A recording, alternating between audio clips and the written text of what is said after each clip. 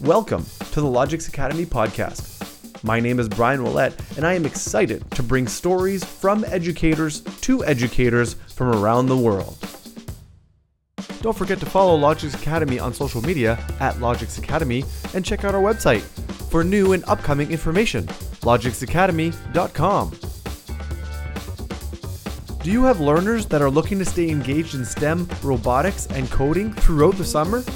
Well, Logix Academy has you covered. Check out our virtual Genius Lab programs at logixacademy.com/virtualgl. Let Logix Academy help you teach your students the fundamentals of Python coding using our free resources.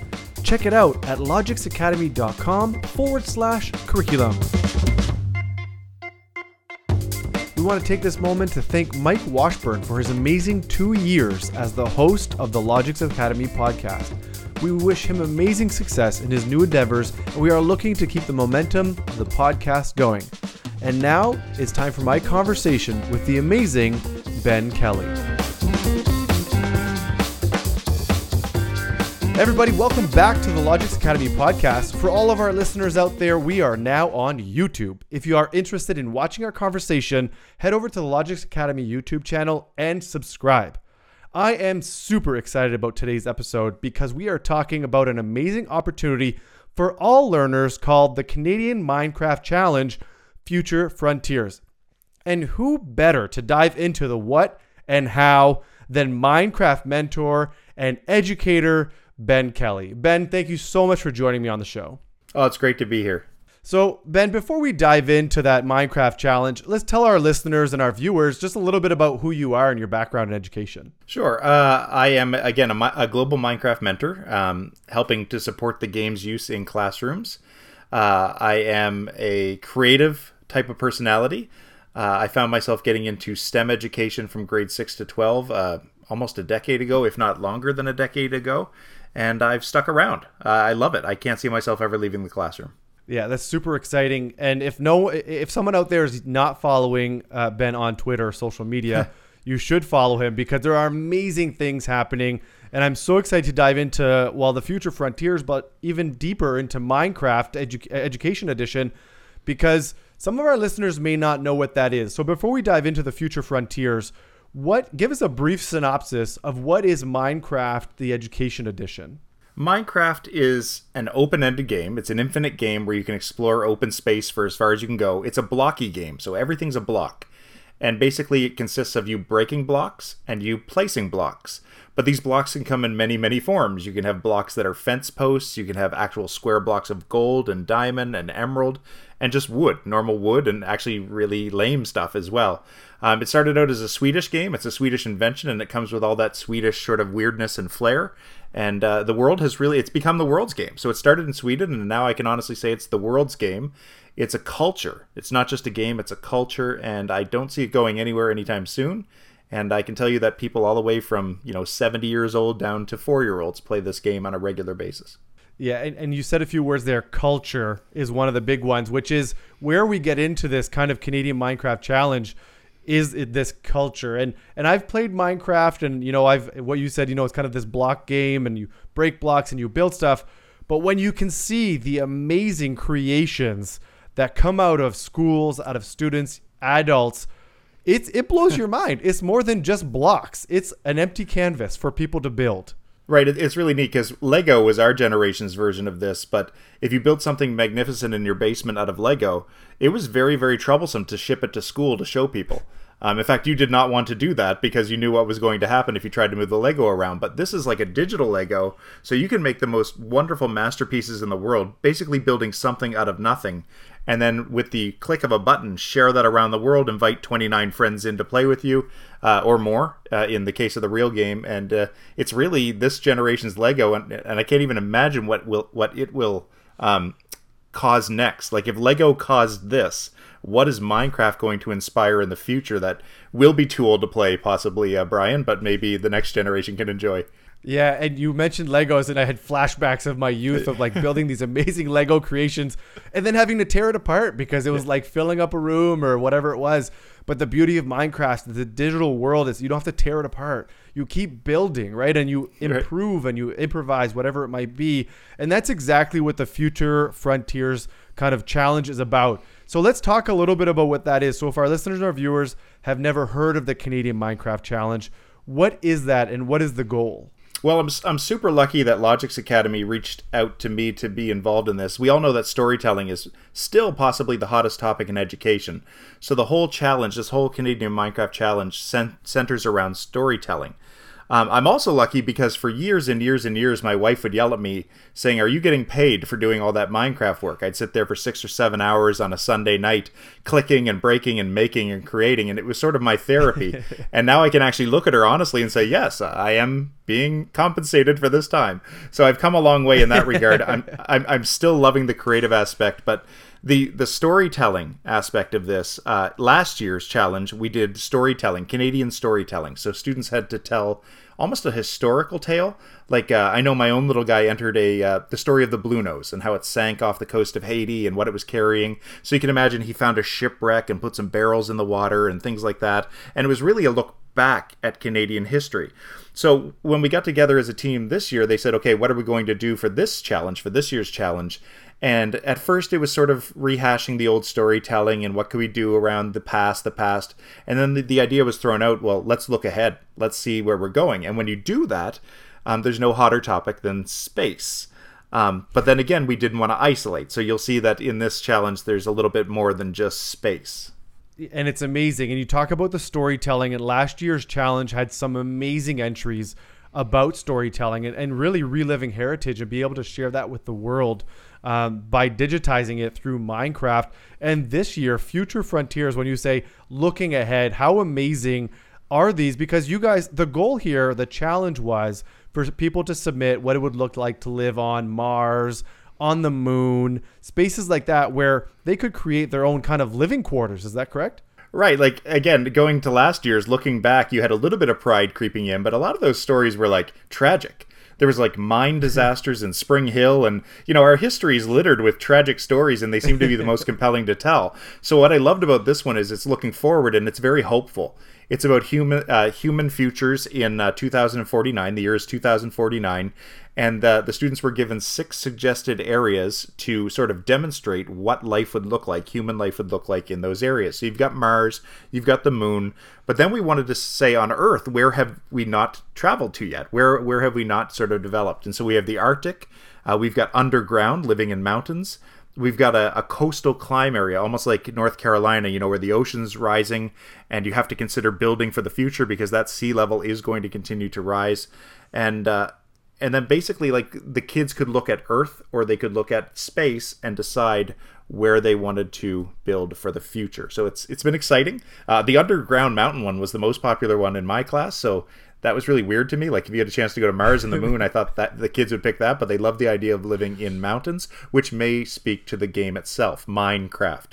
So that might be what they're used to doing, going underground. Right, the kind of the traditional, like, this is what we're used to doing in Minecraft is digging even deeper, finding diamonds and gold and whatever else. And how amazing to use Minecraft to both relive our history, but then to look forward. Use it as a blueprint for what could be. And for our listeners out there and our viewers who maybe have thought Minecraft doesn't belong in education, I would urge you to rethink that and look at this game as a tool for learning, for students to be able to express themselves through their creativity and their engineering. So if there are listeners, I keep saying it, if there are listeners out there and they're wondering, well, what does that look like? I'm building what on Mars, or I'm building what on the moon, or even the past events that occurred. I want to go see some of those storytelling opportunities. Where do those live? Where can people go see past challenge kind of submissions? They have a website, logixacademy.com/CMC. They shortened like Minecraft, I think it was something Challenge Minecraft Creative or MC. Yeah, anyway, it's one of the I think it's CMC for some reason. But that's where they're storing all of the old experiences, and they really are worth going to look at, even if you didn't take part in the contest, because, I mean, we're talking critical thinking and creativity smashed into one awesome experience. So if it meets your curriculum whatsoever, I mean, language arts, social studies, science, obviously, math, if you can find a way to cram either the space aspect into your curriculum, or if you can find a way to get the storytelling and the history part of things into your curriculum, we have 2 wonderful experiences there now from the last 2 years. The scary part is, Brian, looking ahead, as we try to make this an annual thing, we've already looked back, we've already looked ahead. What's year 3 going to look like? So I'm sure Logix Academy is open to any suggestions in that area, because you can imagine these meetings take forever to figure out where we're going. And if we can shave some time off there, that would be wonderful. Yeah, absolutely. And an amazing opportunity for educators to really dive into the use of Minecraft through storytelling, whether it be the past and the future, as you've been saying. And everyone should go check it out. So this episode will air. The deadline will already have passed for this year's Future Frontiers Challenge. But so what happens next? So people who have submitted to the challenge, and I think this year I heard on the rounds of a couple hundred submissions have come across, for the Future Frontiers. Kind of what happens next? Is it the opportunity of judges? Do judges look at it, or does it kind of go through this just presentation to the public? So the good news is, we have experienced great growth. I think last year there was a total of under 50 entries, and that's being generous to say 50. This year I've heard hundreds and hundreds of entries were put in by deadline. Wow. And you can imagine for every entry that actually gets put in, you have entries that just don't get there for some reason or another. They just don't make the deadline. So, I mean, I'm really happy with the numbers I've heard. Right now they're in the judging period. So external judges are brought in to review using a rubric that's provided. And it really is like almost like school teacher marking, like assessments or provincial assessments or something like that. So they come in, they probably narrow it down. I'm not allowed to be in that process because I'm sort of involved, both in the creation but also in encouraging my students to submit. So it's really interesting. We're all waiting for June 15th, I believe, is the circled date where they will share first, second, and third. They even went as far as getting trophies and medals this year. So It really is like we're trying to embrace that e-sport aspect, where if it was a basketball tournament, there would be trophies and medals. Well, this was a national Minecraft tournament or challenge. Awesome. So we feel that there should be some medals and trophies involved to go along with the cool tech. That's what a great way to kind of reward the hard work and dedication of students who put in these kind of submissions. And you just said it's esports, right? Some people will say, oh, you're just playing games. Stop playing those games. But there's this idea behind it that it's not just a game. Not only am I learning, not only am I presenting information to you through my creative ability, but it is a sport. It's an esport. I have to learn both the keystrokes, the tools, how things work, what goes where, how do I build a block, or how do I fabricate something to make it look such a way. So that's very awesome to hear, all of that work that's going into it, because it's not just submit this, that's the end of the road. Kudos. Thank you very much. There's this sense of pride too, to say, you won first, second, or third, and there are prizes that go along with it. So that is absolutely amazing. And so we've talked about Future Frontiers. We talked about where people can go find it, logixacademy.com/Future Frontiers. And the last year's challenge is there as well. What about Minecraft itself? What if someone is looking to get started in Minecraft? Are there kind of, it is kind of this open world concept, but are there kind of lessons that they can find somewhere? And I know you've created a lot yourself. So how would someone get started? If I was starting out and I heard about Minecraft, the first place I would head is to education.minecraft.net. I'm not sure why they couldn't afford the .com, but again, maybe that was just when they started up. But education.minecraft.net, and it just has like 700 lessons created by teachers that you can look over. You can download the world files that they created. But what I love about it is just get into the game Minecraft. Get a copy of Minecraft Education Edition, because they have a built-in game library now where you can actually play, like learn to play levels. So instead of thinking about how to play Minecraft and instead of asking about how to play it, you can actually be taught by these little characters in the game how to break blocks, how to place blocks, how to jump, how to fly. And after like 2 or 3 little experiences that last maybe 15 minutes, you're just as good as the kid. Well, maybe not as good as the kids, but in your head, you'll think you're just as good as the kids, and then they'll correct you later. But that is a great way to start, by actually playing the game, breaking blocks, and take that shot. If there's a PD session, go to it. Say, hey, I'm interested in that, and beg your administrators and get in there and learn. And that's a great word of advice, right? There's no better way to understand something than to dive in yourself, because too often we sit there and go, oh, that's not for me, or I don't know what it is. or we sit in on a professional learning opportunity and see it, but never actually get to live it. So great words of wisdom. Go live it. Go try it. Minecraft for Education Edition is free. So you can log in, utilize the tool, and go through those tutorials and dive in to what that looks like. All right, Ben. So we are at a point in the show that I like to call our tips from teachers. So my question to you is, what are your top 3 tips for teachers who are getting started with EdTech in their classroom? All right, the first tip is very easy. It changed my life entirely, and that is join Twitter and follow people on Twitter and companies on Twitter that are in the EdTech space. So before anything else I could ever suggest in my life to anybody, it's get on Twitter, start following, start sharing, start talking, because it's the best professional development available to a teacher in our generation. So get on there and use it.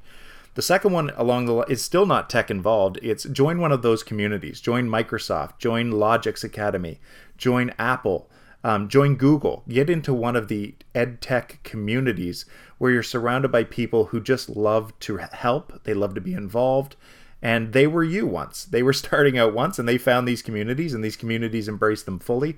And I don't think I can look back on my career and regret one community that I've joined, because they've all been just the most welcoming. The only tip I can give you is don't join too many, because it's really, really hard to give 100% to all of them.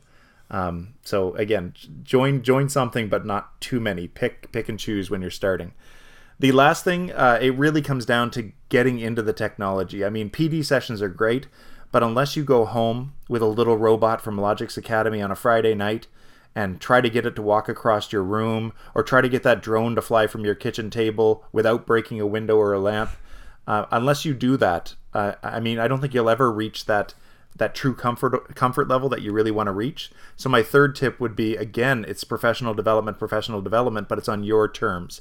Bring those little tech things home, carve out an hour after school in your classroom, shut the door and pull down the blinds, and really just play. Because a lot of these things are games and they are play type things. So play with them and then start asking questions at the end. How can I use this? How can this fit into my programming?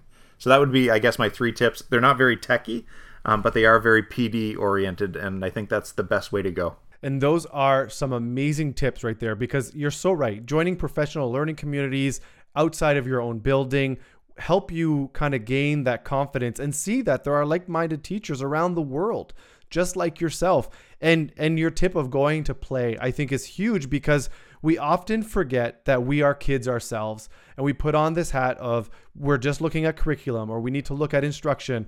Whereas if we go play with the drone, go play with a small robot, go play Minecraft, and soon enough you'll realize that you can embrace the learning that happens in your own self. And then we can somehow get the students to then utilize that same tool or another tool and learn themselves. So Ben, I appreciate you joining me on the podcast, sharing all of your knowledge about Minecraft and your experience and expertise with the Canadian Minecraft Challenge Future Frontiers. I appreciate all of the words of wisdom, and I encourage our listeners and our viewers to follow Ben on social media. Follow Logix Academy on social media as well at Logix Academy. And don't forget to check out the website for more information on the Future Frontiers program, but also to check out the winners when they're announced later in June. That's logixacademy.com/Future Frontiers. Once again, Ben, I thank you so much for joining me on the podcast and sharing all this information with our teachers. My name is Brian Willett, and don't forget, together we can inspire innovation across the nation.